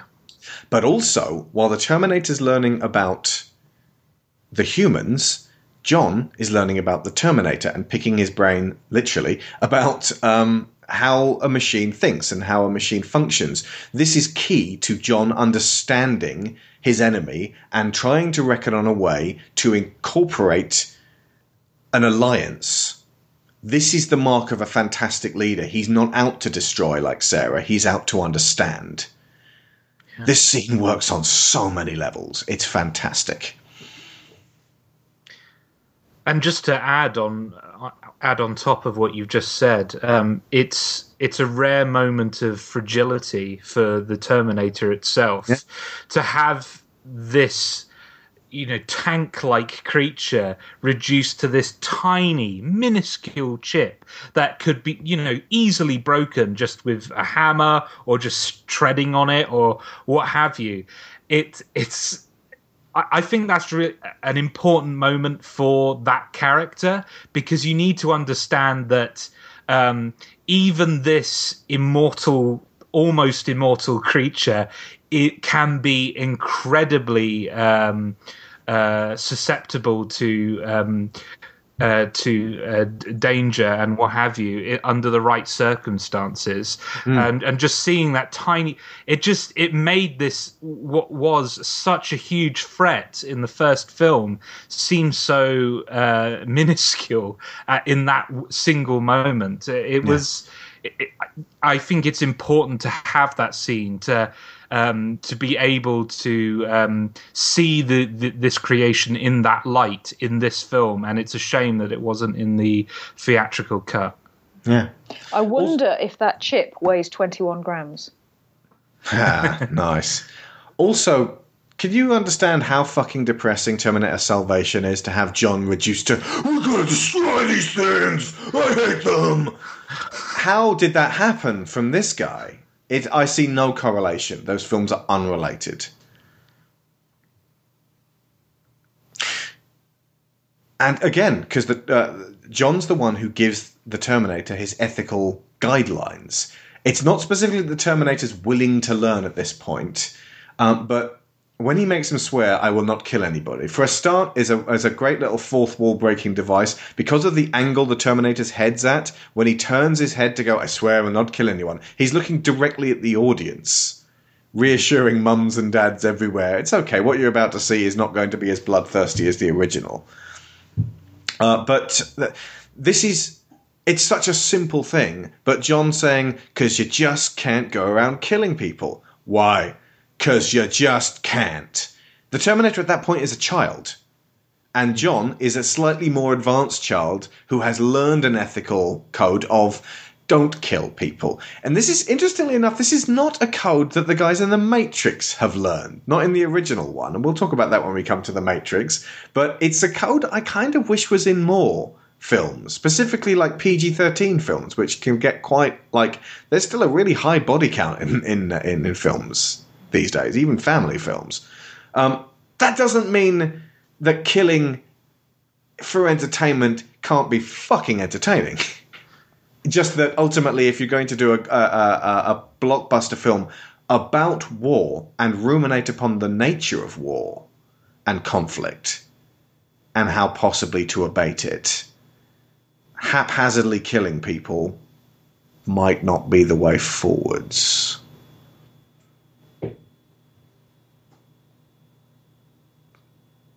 But that doesn't mean that when Iron Man busts down in Gulmira and then just kills the shit out of those guys, that I'm not cheering. I mean, it's all about context for me. In that situation with Iron Man, that's a hostage situation, and if he doesn't take out those guys as quickly as possible, innocent people could die. In the situation where Terminator is Arnold Schwarzenegger has got his minigun and is mowing down police cars, it makes no sense for him to kill those guys, because what are they going to do to him? What are these policemen going to really do to any of them? So the best option in that scenario is to immobilize them, is to slow them down. So for me, killing is fine as long as you establish proper context for that situation. Yeah. It's not just him either. If you look at, there's a couple of situations where other characters are faced with a situation where they could kill but choose not to. There's a point where Sarah is hiding down behind one of the cupboards, and the police officers have started coming in on the other side of the lab, and she has a gun. She doesn't even I mean, it could be to do with the fact that they're body armoured up to the eyeballs, so she knows she doesn't stand a chance anyway, but she doesn't even attempt to shoot them. She fires several times in the air so they'll think that's where she is, and then very quickly scuttles off the other way. She uses it as a distraction. And then you've got Miles with his detonator, specifically points out to the officers coming into the building, I don't know how much longer I can hold this. He is giving them fair warning to get away. Yeah. Sarah actually wears Reese's coat. I never noticed this before. When they approach the factory, just before they go in through the doors, before it's, I insist, she's wearing Reese's coat. But she's Reese with focus.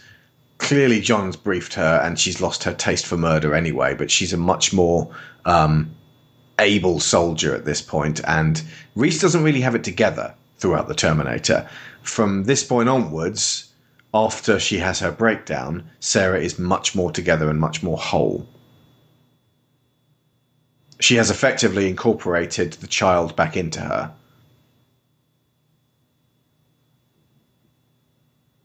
I think you're right. I think it's more that she's incorporated herself into the child. She is using John as her secure footing. Yeah. He is her fixed point.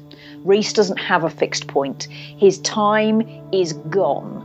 If he succeeds, his world will no longer exist. If he doesn't succeed, the thing that he has made his world, Sarah, will no longer exist. As soon as he steps into that time machine, every piece of solid ground he has in his life disappears, and he spends the rest of that film shifting around like a drowning man. Technically, she becomes his fixed point. He tries to make her his fixed point, but as we discussed when we were talking about the first film, it's not Sarah he loves, it's his ideal of Sarah. Yeah. Any other elements of the extended edition which you believe really should have made it to the theatrical edition, or that massively improve it? I think they should have left in the scenes where the T-1000 is seen to be malfunctioning after the liquid nitrogen incident, because without that, it seems like it came out of that situation completely unscathed, and that's not the case. It's clearly weakening. It's clear there are several moments that they've left in where the illusion that it's created is starting to dissipate slightly. You see slivers of silver go through its visage. I wish they had left that in, because it gives you a sense that, we can defeat this thing if we just keep at it, if we keep pushing. Whereas in the theatrical version, their victory seems to come out of nowhere. I mean, not completely, but you know what I mean. It kind of feels like, well, they have to defeat him at some point, so here's a grenade launcher that comes out of nowhere. Whereas in the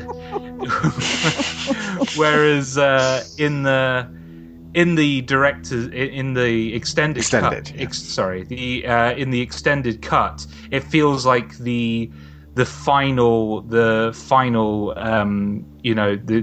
attack that finally takes it out, rather than the lucky shot that manages to take it out. There is that fantastic bit with the shotgun when Sarah's just sort of racking it with one hand and kick, and then back, boom, kick, boom, kick, click. And at that stage, I was always like, just chuck the shotgun at him. He just needs a smidgen more momentum. But that click, that I found this out myself, and Josh, you won't have heard this bit yet, but there is something really, really elemental about a gun going click when you really need it to go boom. There's a sinking feeling that comes with that bang bang click. Yeah. The thing's not over, the danger's still right there. Click. What the fuck do you mean click? And just that horrible moment of gathering terror that comes with the click. Yeah. I am, of course, talking about the climax of Secret Rooms, which you can listen to all 15 episodes of via iTunes. Just search for New Century and gear up for a gothic horror sci-fi western. Keep your scarf over your nose and mouth. Keep out the smoke. Come on, we're moving.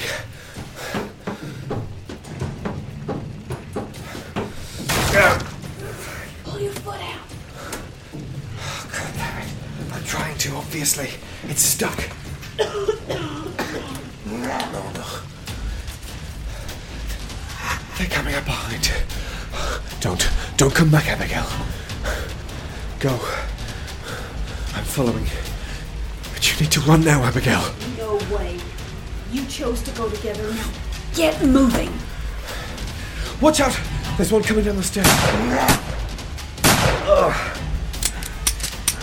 No more bullets.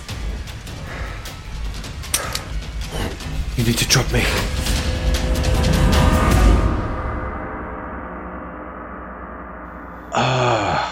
Another rather important scene you get for the extended edition is more Miles Dyson. You get the bit with him and his family, and they go to Raging Rapids, and that computer, which seems to turn off with the press of one button on its keyboard, and destroying hours worth of data processing. But it's important to know who this guy is a little bit before Sarah attacks him, so that you feel like something could be lost. Like when you see him, you're like, if you've just seen the theatrical edition, the smidgen of seeing him beforehand is almost forgotten. And to give him the context of his family, to see this sort of wonderful idyllic family life strained by his work, but certainly recoverable, with just a little effort, and then for Sarah to come in and destroy this domestic bliss with firearms. Yeah. And just this pain she brings with her. And it's almost like the family cannot comprehend the level of pain she has. Because Dyson is just an average guy, and they made absolutely clear. Joe Morton plays him excellently, by the way. There's just this man who he doesn't really have that John Hammond he is super excited about what he's doing, but he's not like self-aggrandizing. He's just very, very absorbed in what he's doing, which is a really believable example of a man who could create something terrible without knowing it. To give the man, cut him a little bit of slack, he is only working on the beginning stages of what would become Skynet. He's just processing. He has no idea what that would become. It's much like, the people working on the Manhattan Project. Like, when we were first looking at nuclear power, we were thinking of it as an energy source. And it's an energy source now as well.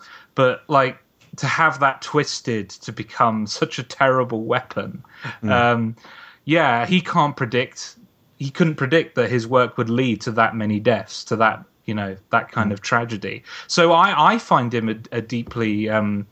I really connected with that character. I completely empathized with his situation because, you're talking about something that's way off in the future that he couldn't possibly foresee, and to have that realization that your life's work is the undoing of your own species, that must be absolutely crushing. The scene where he says, I feel like I'm going to throw up, just that realization that he was taking part in something that was so terrible. And the performance as well is, I think, is one of the best performances in the film, honestly, alongside Linda Hamilton, who I'll be honest, Linda Hamilton's performance in Terminator 2 is utterly stunning. Like, mesmerizing. It's utterly fantastic.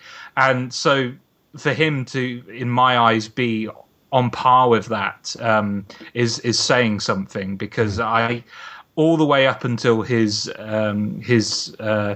death, I felt for the guy, and I had that feeling with him, even though he's on screen for such a short amount of time, which I think says a lot, both about the quality of the script and the quality of the performance. I think part of that is that because the character has the end he does, you really feel his stake in this. He's not just somebody who came up with an idea, got told it was a bad idea, and then backed away quietly. He got fully involved in, okay, we need to reverse this, to the point where he sacrificed his life for it, which kind of tells you something about what his intentions were. That he isn't one of those people who tries to rationalize it, who doesn't say, well, I still think that there is use to be had from this, and I think we can trust people not to go too far with it, and all the rest of it. And that parallel with the danger that comes from seeking an energy that then proves to be usable in an incredibly destructive way, you can trace that right back to the idea of fire being the thing that made us human, effectively, the thing that took us out of that food chain cycle, because we were able to light fires that would keep the animals away. And that has incredibly destructive capabilities if it's misused or allowed to rage out of control. I mean, was it gunpowder was originally invented to make fireworks with? Yeah. And that's, something that's incredibly visually beautiful and moving. That is then distorted into something that's incredibly destructive and responsible for the vast majority of the world's deaths now, I think. To go back to the protector role, during the dream, just the nightmare, there's one thing that all the parents do immediately, straight away, and it just seems to be something that Skynet hadn't really reckoned on and couldn't and wouldn't understand. And it's something that Danny does to his father. And that's to throw themselves over their children and try to shield them from the danger. And Danny does that to prevent Sarah from killing his father. And I think that's the thing that breaks her. It could simply be that the stress of what she's going through, but it's almost like if Miles had just been on his own and the wife and child hadn't been there and screaming, and certainly if Danny hadn't flung himself in the way, just so selflessly, not even really comprehending what's going on, but just out of instinct, I think that reminds Sarah of her humanity at a crucial key moment. Well, also it humanizes him. I think Sarah went to great lengths to demonize this guy in her own mind in order to make it easy for her to kill him. But the moment you throw a wife and child into that situation, you realize that this guy's death will ripple out. It's not just him she's affecting. It's all his loved ones, all the people he cares about. Like, this is not a simple, take out a monster. This is a person. This is a human being with relationships. Yeah. And she tries to maintain that distance at the very beginning. When she's getting in the car and driving to his house, she made herself look like a Terminator with her clothes, and she's got the sunglasses on, and the way she sits in the car is very rigid. The music's gone back to that mechanistic theme again. When she marches across the lawn after she's made her initial attack, camera is down low with her marching forwards mechanically. Which is the same as with the Terminator in the first one, yeah, exactly. Yeah. But also, her first attempt is from a distance, and that's, I suppose that's part of what characterizes an assassination attempt in terms of you're trying to keep your target away from you so that they can remain a target and not a person. I don't know how real and accurate Leon is as a film, but the assassin mentions that the last weapon you learn how to use as an assassin is the knife. Because you don't want to get that close. If you need to get that close, something's gone wrong. Yeah. To take you back to where Sarah becomes the Terminator and wears her sunglasses at night, I might add, it's in the wasteland. And this is actually where she was driving to at the beginning of the first Terminator. She's driving away from the cities, away from civilization, to out in the desert where it's nothing. It's nowhere. It's no one's land, and nobody wants it. It's off the grid. She's able to hide there effectively. And if you think about it, you've actually seen this before in the film.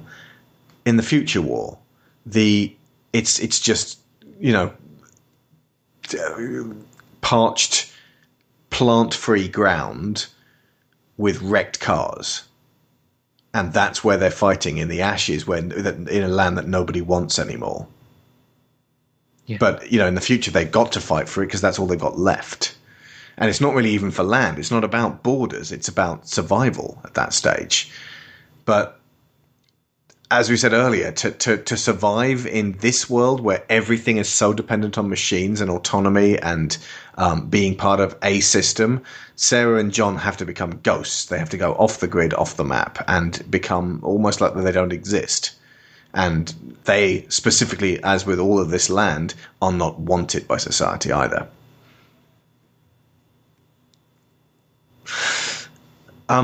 Josh, Sharon and I worked this one out together last night, but can you have a guess what the visual hallmarks of a James Cameron film are that we came up with? They're very prevalent in this. You'll also see them in Aliens, The Abyss, and Avatar as well. Less so in True Lies, and less so in Titanic, because it was obviously a period piece, so he couldn't have a lot of these things. Okay, well, he loves the colour blue. Yep, that's the first thing on my list. Specifically blue light, so that he can actually light people in the blue. Yeah. Yeah. Just close your eyes, go zen, put yourself in a James Cameron movie. What do you see?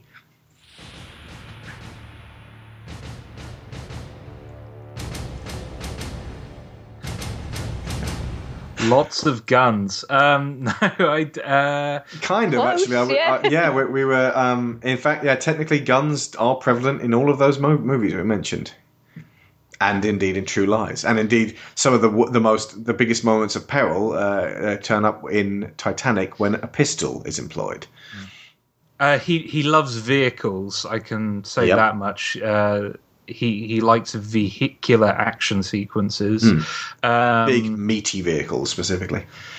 Well, think about materials. What kind of material are you likely to find on screen in a Cameron film?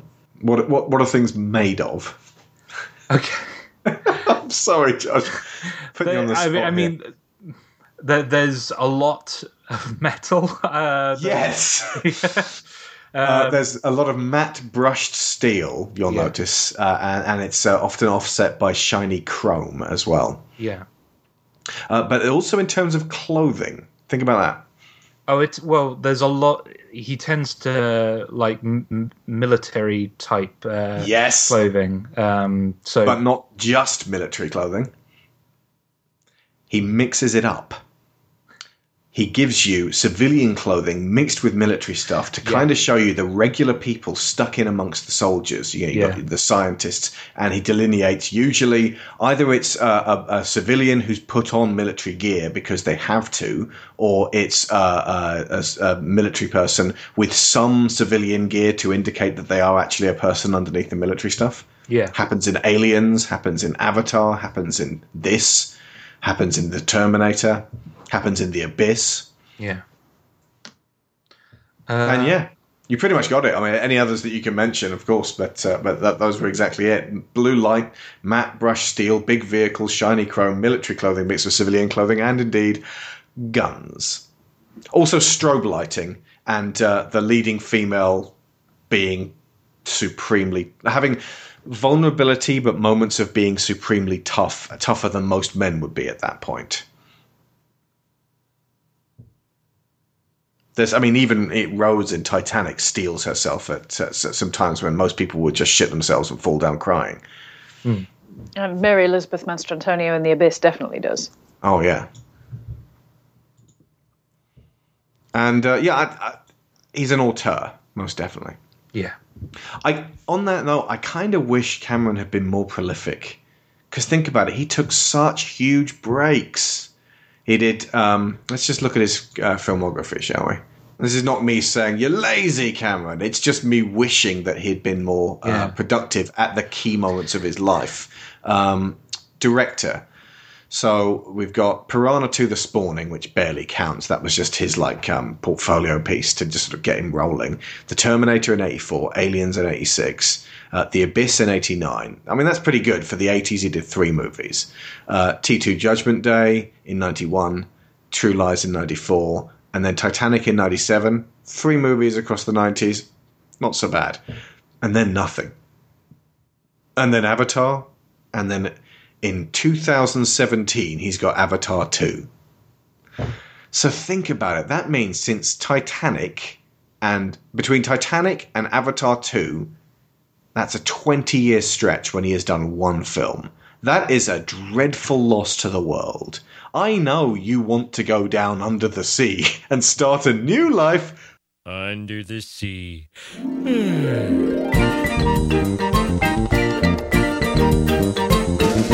It's not gonna happen. Not with that attitude. But, like, think about how many great films did not happen as a result. I mean, Terminator 3, he had planned it. In fact, Terminator 3D at Universal Studios had elements of what he was sort of gearing up for a third and most likely final act that would basically have closed this out as a trilogy.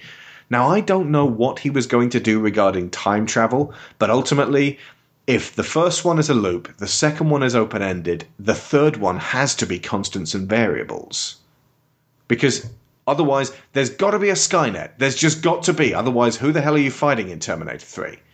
And since the bulk of the action takes place in the future with Schwarzenegger racing around on his motorbike with John on the back, and then they get to Skynet itself and the mainframe and they get in there, that feels like this is where these two films were gearing up to actually end up. Yeah. And then Terminator 3 went in a very different direction, and Terminator Salvation is the work of a child and an imbecile. So it can't even be counted as part of this series. And, another Aliens film. It really feels like they could have reversed the complete fuck-up that was Alien Resurrection, and indeed Alien 3, and what Blomkamp is now doing, and I am so happy about that, I might add, to go back to these. But, I mean, he is really excellent at creating worlds, as he's proved with the Terminator, and Avatar certainly grabbed people. As far as I was saying, Avatar is nowhere near as important and as visceral as the Terminator series. I mean, the one thing Avatar did really, really well was sell you on a world. That's that film's ultimate success. I think it fails in other regards, but that's definitely something that James Cameron consistently does really, really well. It just feels like throughout this 20-year stretch, there could have been more than just one film. Yeah. Yeah. Yeah. We've gone way off the point. But I think ultimately this film, it inspires philosophy? No, because there's plenty of other films that inspire you to really, really think. This film's actually really pretty simple. It's an earnest, simple, heartfelt film about protection, sacrifice, and ultimately trying to learn from each other. Yeah. Rather than smash each other. There is, of course, a T-1000 in the middle of it trying to fuck everything up, but it's almost like it's the MacGuffin pushing the plot forwards to sort of get the human characters to go through all of the drama, which is great. Yeah. Unfortunately, the T-1000 couldn't possibly say to them, you know what, I've learned something today. I'm going to back off because, frankly, fuck Skynet. And, Skynet saying, yeah, actually, you've given me a lot to think about. Oh, God. Now I've got a vision of the T-1000 sitting down over his black and yellow striped legs going, look at what they make you give. I got such bad headaches. Jesus. In all seriousness, the end of Terminator 3 would probably actually not be a million miles off of the end of Matrix Revolutions, if you think about it. They would probably go to Skynet and probably talk to Skynet. And I don't think it's the sort of thing you can just smash. If you really want to see an end to this, to end the cycle of war, it does require more than just smash. How come the nuclear accelerator thing didn't explode when it was lowered into the lava, by the way? Because it wasn't in there. That was made up by buffoons. Similarly, how come that nuclear accelerator thing didn't explode when Sarah crushed the first one in the original? Because it wasn't in there. That was made up by buffoons. But the final battle, when they get to the steel mill, for a start, you've got this incredible truck chase when the T-101 finally starts to really come into his own as that he would do anything to protect John. I love that thing that Sarah says about him actually ending up being an ideal father in an insane world. It was the sanest choice. It's one of my favourite lines. the premise of, look, you've got your own robot, isn't he cool, runs throughout the movie, but then when he really starts to have to step up and defend very physically against the relentless T-1000 at the end during the tanker chase with the helicopter, and just that whole section is frenetic and so iconic with, Sarah ducking for cover inside the truck as it's barreling along, and the helicopter. Just like the fact that the T-1000 has no particular interest in its own survival, has no particular interest at this point in keeping a low profile. It's just going for them like a shark. That's fantastic. But then the crawl through this refinery when they finally get there, and the T-101 is well past his best, and then the incredibly methodical way with which the T-1000 takes him apart and just slams his head over and over and over again in that girder. And you're supposed to care about this machine and go from being terrified of him in the first one to actually, you're supposed to have mixed feelings because he is ultimately a machine and doesn't really care whether you care about him at all, if that makes any sense. Yeah. Kind of like David in AI, but at the same time, he is a machine who's trying to protect a small boy, and we can't help but root for that. And just the more basic and the more kind of that bit where he sort of is killed and then starts to come back online again by rerouting the power and then pulling the spear out of his side after he's been crucified by the T-1000. It's just such a sort of triumphant moment of yes. And even though he only really provides the final skadoosh grenade for that, it's a joyful moment. And then you get the, I have to go now, I cannot self-terminate scene, which is, again, brilliantly handled. It's just a sort of abiding memory. It made Lara cry, which it should. Small kids should want the Terminator to live. As an adult, you sort of rationalize it more and think, well, he can't really continue to exist. But, even if, no matter how much you rationalize it, you still want him to stick around. Because it feels like the group works together as a trio, and they might not be able to make it just on their own with the two of us. See the Sarah Connor Chronicles coming up next week. Well, and also because you've had that, the worth of what the T-800 represents, not just in terms of the protective capability that he offers, because without the immediate threat, that's not quite so important, but the idea of a father figure, the idea specifically of a father figure that counterintuitively is doing a really good job. Bringing out the best in John. Absolutely. And I think this is something that we talk about when we were looking at the Sarah Connor Chronicles, that having that father figure for that particular period of time in his life has left John with a more sympathetic view of the machines than he would have had otherwise. So it has been absolutely crucial to his development. And to lose that young, you feel what that gaping hole is going to be. It's more than the immediate sense of loss that you feel in that scene.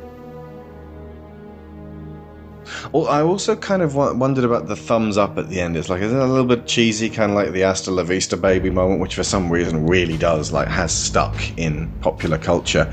But if you want to interpret that as just a machine deciding what is a 1 and what is a 0, this is most definitely a 1, a positive, something that is moving ahead, whereas the first Terminator was the circle, this is the 1. Yeah, the importance of that moment as well is that it's showing John that its decision to sacrifice itself stays to the very last. Yeah. There's no moment of panic and no, I take it back halfway through. This is his mission and he completes it. He's unwavering, lending John more strength and resolve.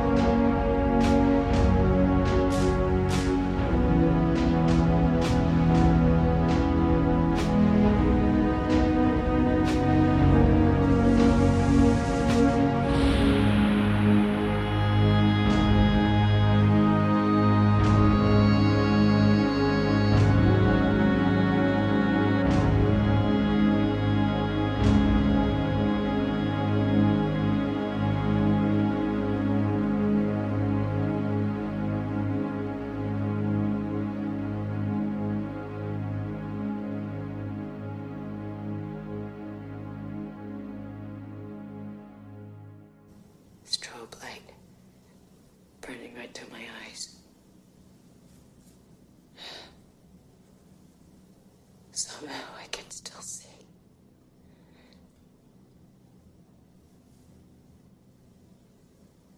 Look. We know the dream's the same every night. Why do I have to... Please continue. Children look like burnt paper. Black. Not moving. And then the blast wave hits them.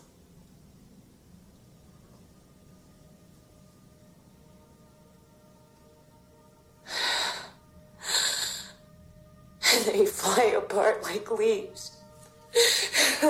Dreams, cataclysm, the end of the world are very common. It's not a dream anymore, it's real. I know the date it happens. I'm sure it feels very real to you. On August 29th, 1997, it's gonna feel pretty fucking real to you, too. Anybody not wearing 2 million sunblock is gonna have a real bad day. Get it? God, you think you're safe and alive? You're already dead. Everybody. You're dead already. This whole place, everything you see is gone. You're the one living in a fucking dream, Solomon! Because I knew it happened! It happened! The final thought I want to leave you on is the nuclear nightmare. We've said it already, but I don't think it can be stated enough how indelibly this was etched upon the minds of a generation. The worst thing about it was this Cold War fear made shockingly real was never truly allayed. Those warheads are still out there, waiting quietly in badly maintained nuclear silos. This film stands as a testament to our coming round as a species, to the realization that mutually assured destruction didn't really cut it as a long-term plan. There have been more impressive nuclear disasters on film, but none that cut as close to the charred bone as being forced to witness the death of terrified children. It helped us move closer to a saner state of being by highlighting the madness of war on this scale, and the worth of this film cannot be measured.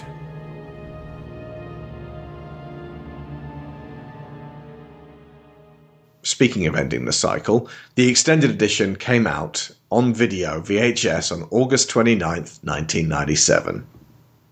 It's a good way of hedging your bets there. If Judgment Day does actually come, then, it doesn't matter really whether your film did particularly good in the charts or not. If this version comes out, this is the version of the timeline where they won.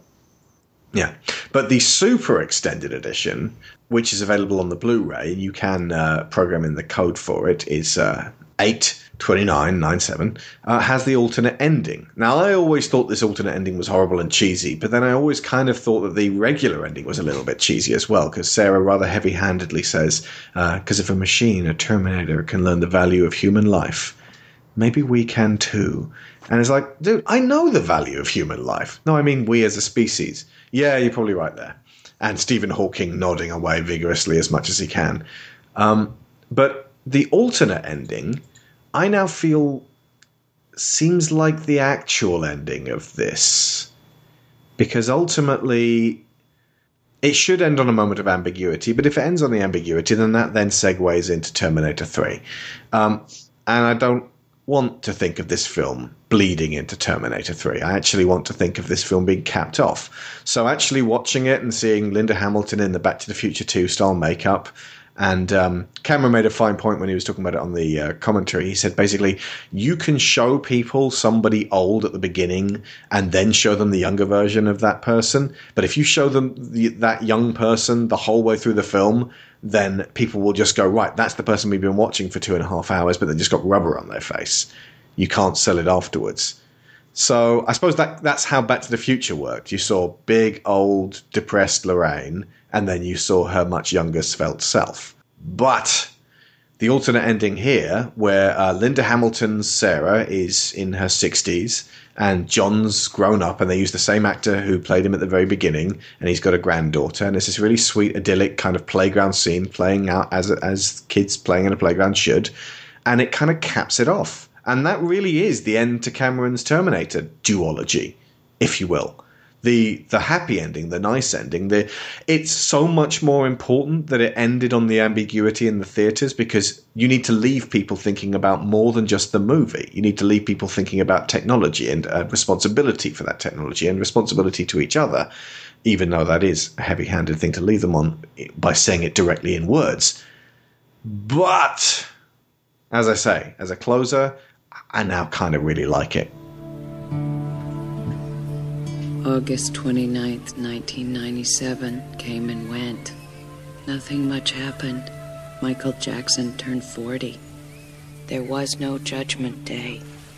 People went to work as they always do. Laughed, complained, watched TV, made love. I wanted to run through the street yelling, to grab them all and say, every day from this day on is a gift. Use it well. Instead, I got drunk. That was 30 years ago. But the dark future, which never came, still exists for me. And it always will, like the traces of a dream. John fights the war differently than it was foretold. Here, on the battlefield of the Senate, his weapons are common sense and hope.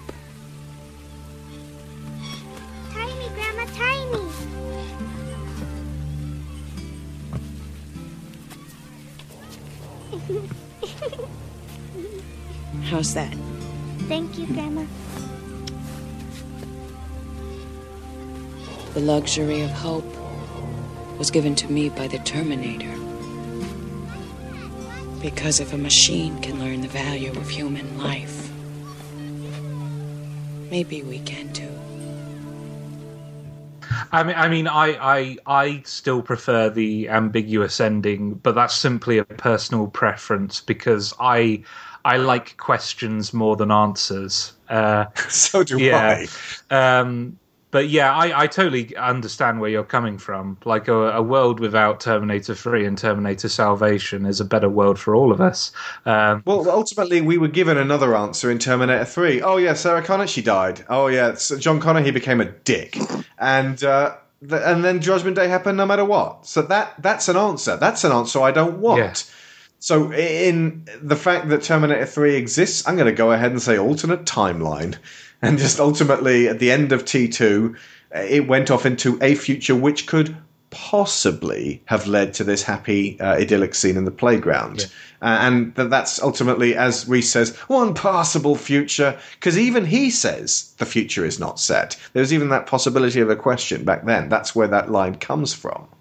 He feeds that to Sarah from John himself. At the time of releasing this, it looks like Terminator Genisys is going to be the lowest of all the movies in terms of critical acclaim. In fact, I've put an open plea on the Digital Drift website for our listeners not to go and see it, and thus not to feed the beast. A poor turnout means they have to try harder next time. If we turn up out of morbid curiosity, we know exactly what we're going to get, and we're paying them to underachieve. Instead, spend your bucks on the first 2 seasons of the Sarah Connor Chronicles on Blu-ray or DVD. It's far, far better. In fact, fan appreciation for this cancelled before its time show kind of along the Firefly level. So let that whet your appetite.